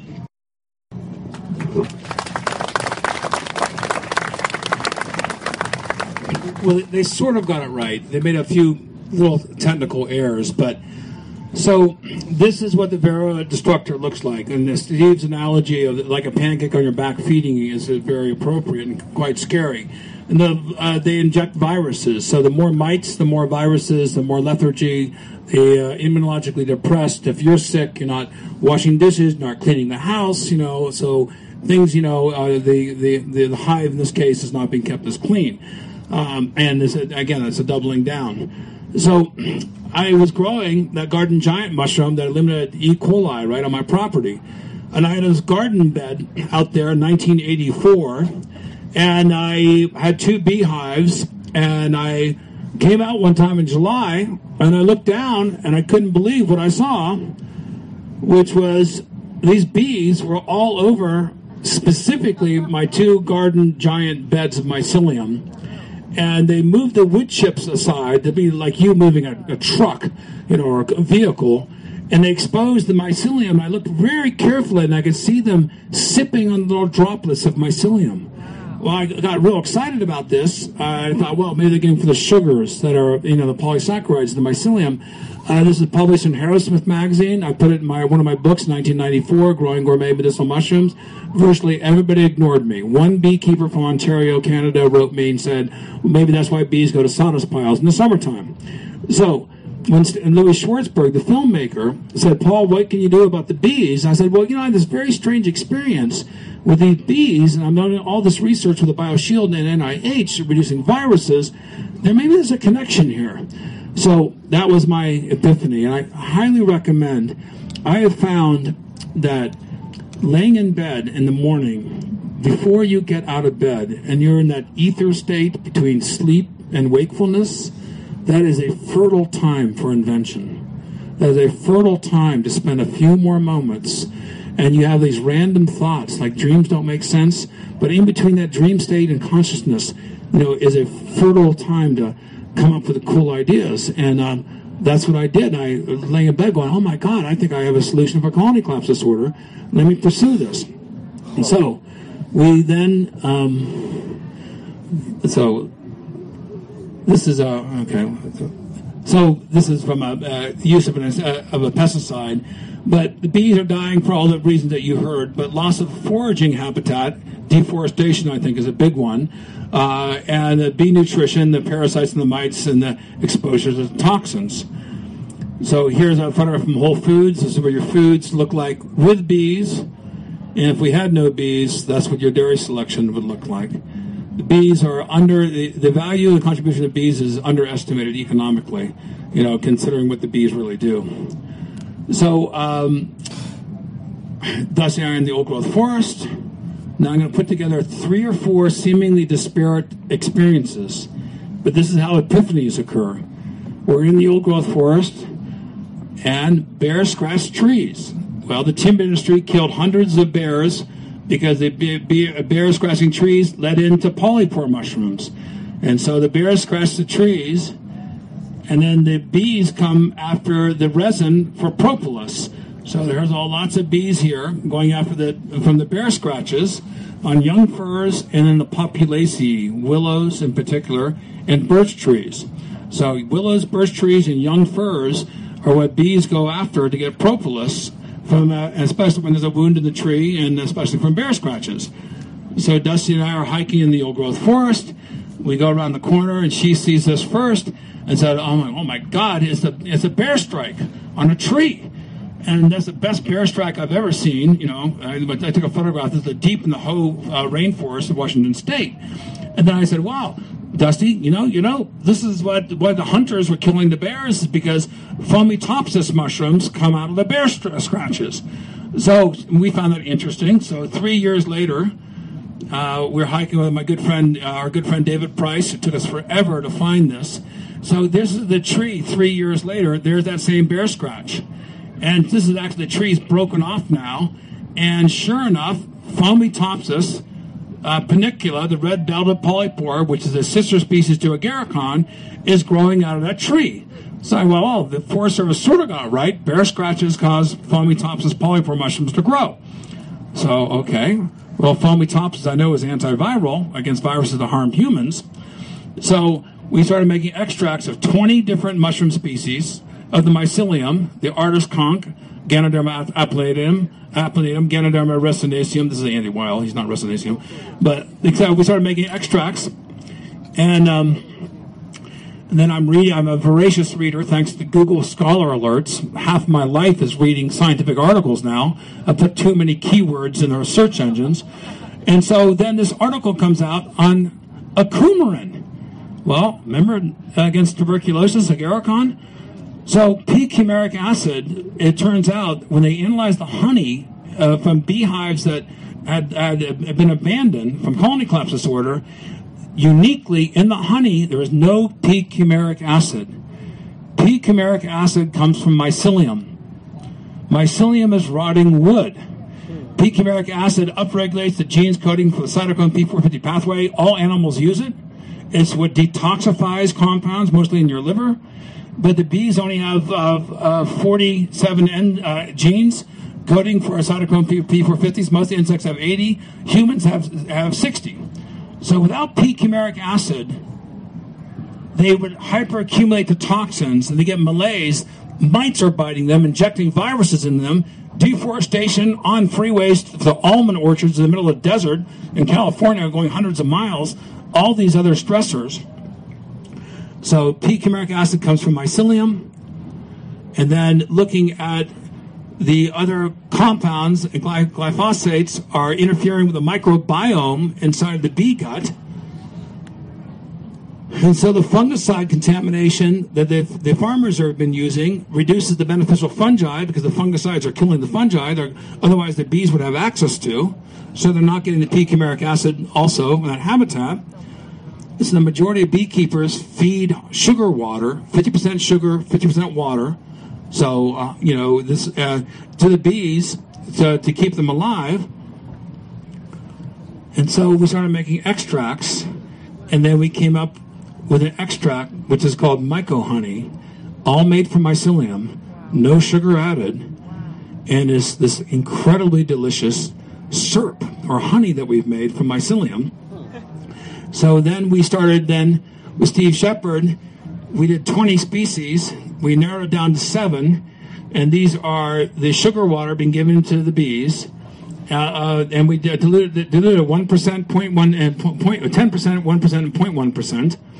And so the bees are sipping on this mushroom mycelium honey water, and this is from the artist conch, Ganoderma applanatum, and 10%. The bees love it. Steve was very concerned because I didn't want to make sure it didn't kill the bees. So there's a longevity stress test in captivity. And so the results of this, I think, are incredibly cool. This is very spiritual, I think. The best fungi are all those that grow on birch trees. And they are Fomitopsis panicula, the one you saw that grow in the old growth forest, the Hoh, grows on deciduous trees and conifer trees. Chaga, which grows on birch trees. Amadou, and the red reishi. And these two were involved in the BioShield program that had the reduction on the flu viruses, and the relative of this one, Agaricon. And so the longevity tests, and we found that when we add the extract, 1% solution of this Amadou mushroom, look at the significance factor here. The fact that this many more bees are alive means that they can forage more.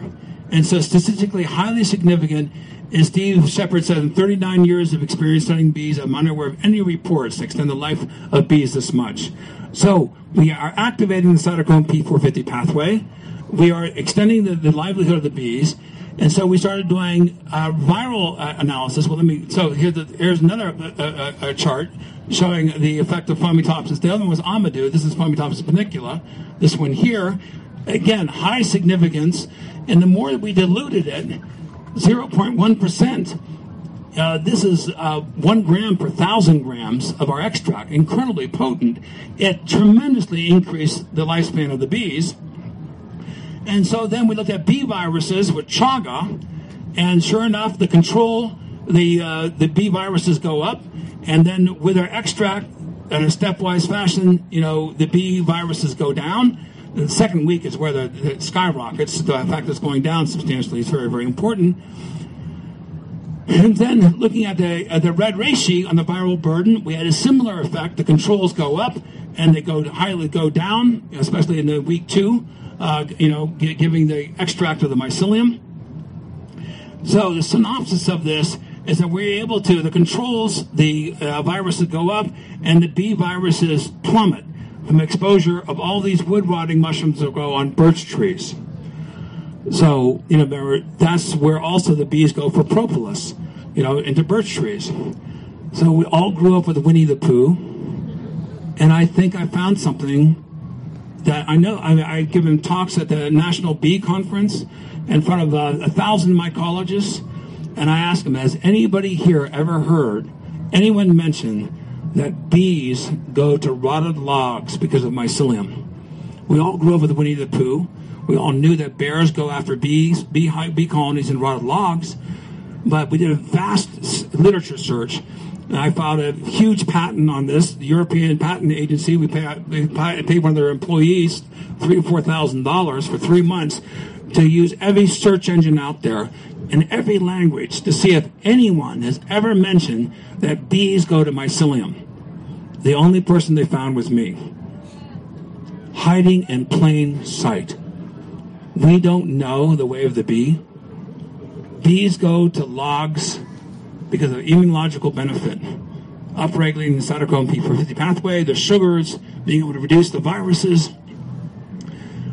So humans, trees, bears, mushrooms, all terrestrial organisms that be involved within the mycelial web of life, Earth's natural internet. And so we came up with a new sort of logo. Let's be mushroom, let's be friendly. Scientists across disciplines need to work together. Biodiversity is our biosecurity. Thank you very much.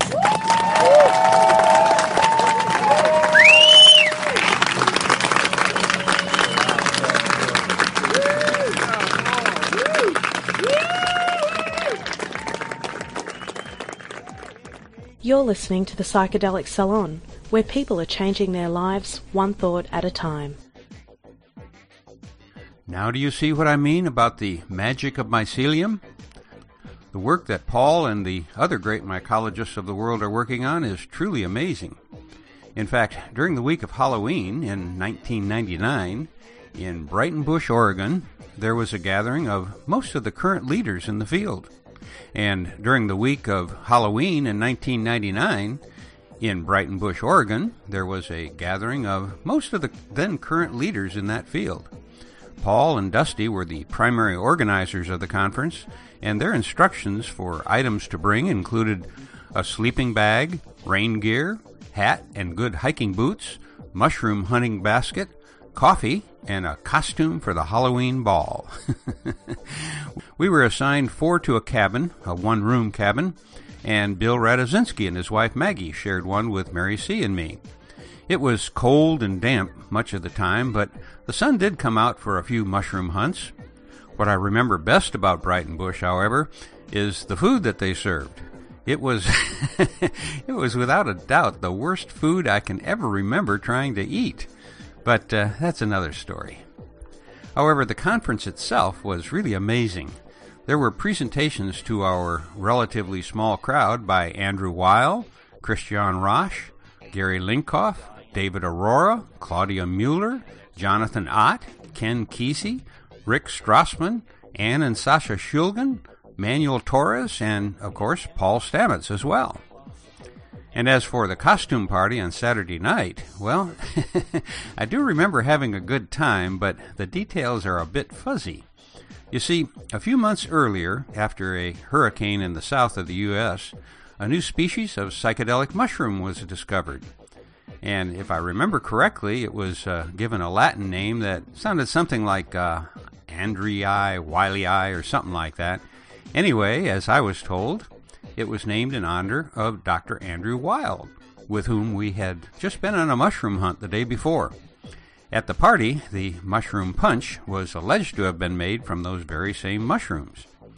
Now, I have no knowledge of who spiked, or made, I should say, the mushroom punch. There certainly were enough suspicious characters among the presenters themselves, not to mention the rest of us. But for the most part, for a while at least, that was the end of Paul Stamets' semi-public association with the psychedelic side of mushrooms. And while based on where society is today in relation to psychedelic medicines, well, back in 1999, we were all very far from being able to openly talk about our attraction to this spiritual medicine. In fact, in January of that year, it was at the Entheobotany Conference in Palenque, Mexico, where I first met Paul. And yet, even back then, there was only one person where I worked that even had a hint of where I was and what I was interested in. And that person was actually with me at the time. Those not very long ago days were quite strange indeed. And for a good number of people, not just here in the U.S., but all over the planet, it is still sometimes dangerous to express an interest in psychedelic experiences. So we need to always be supportive and discreet when it comes to others, their need to remain in the psychedelic closet for the time being. Anyway, I had kind of forgotten about that great mushroom conference back in 1999 when I received an email from Paul asking if I could send him a better copy of a picture that was taken at the conference with all of us on and around Ken Kesey's bus further. He said that he wanted to use it in the presentation that he was going to be giving at the upcoming Psychedelic Science 2017 conference. And I replied that the copy on my website, which you can see in today's program notes at psychedelicsalon.com, well, that's the only copy I have. But with a smile on my face, I also told him that I received the original from him. However, it was while searching for that photo for Paul on an old backup drive that I also found the talk that we just listened to. And when I discovered that it was a talk that Paul gave at Palenque Norte, which, when my wife and I first began that lecture series at Burning Man, we named after the original Palenque conference, the one where I first met Paul. Well, that seemed like enough of a synchronicity for me to play it today. I hope that you'll listen to this talk at least one more time, and please share it with your young friends who may have an interest in biology. We can use all of our best minds joining in the work that Paul and many others have now begun. And for now, this is Lorenzo, signing off from Cyberdelic Space. Be well, my friends.